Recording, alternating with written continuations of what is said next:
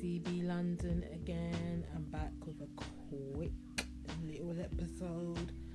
I'm just thinking about social media and that maybe I might take a break from doing YouTube videos and then just concentrate on doing podcasts, Instagram and Facebook, because I don't know, right now it's like I'm so tired.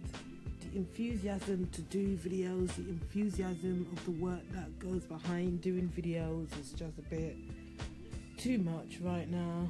I've got a few videos to do and then I think I'll just take a break from doing videos for YouTube in April, focus on myself, self-care and stuff, because like I said, I'm just tired and kind of fed up with my situation right now. Stuff is going on, I'm just kind of not really feeling like how I was, so to say. I don't really want to get into it in this thing, but it's just a general thought that I think maybe I will just implement in April. Yeah, I know I'm chatting a lot of stuff that you don't really know that I do. I do a lot of social media stuff, like on YouTube, Instagram and Facebook. I've only just started to come back on this again, but I'm kind of like being very proactive on this, as I'm trying to do an episode like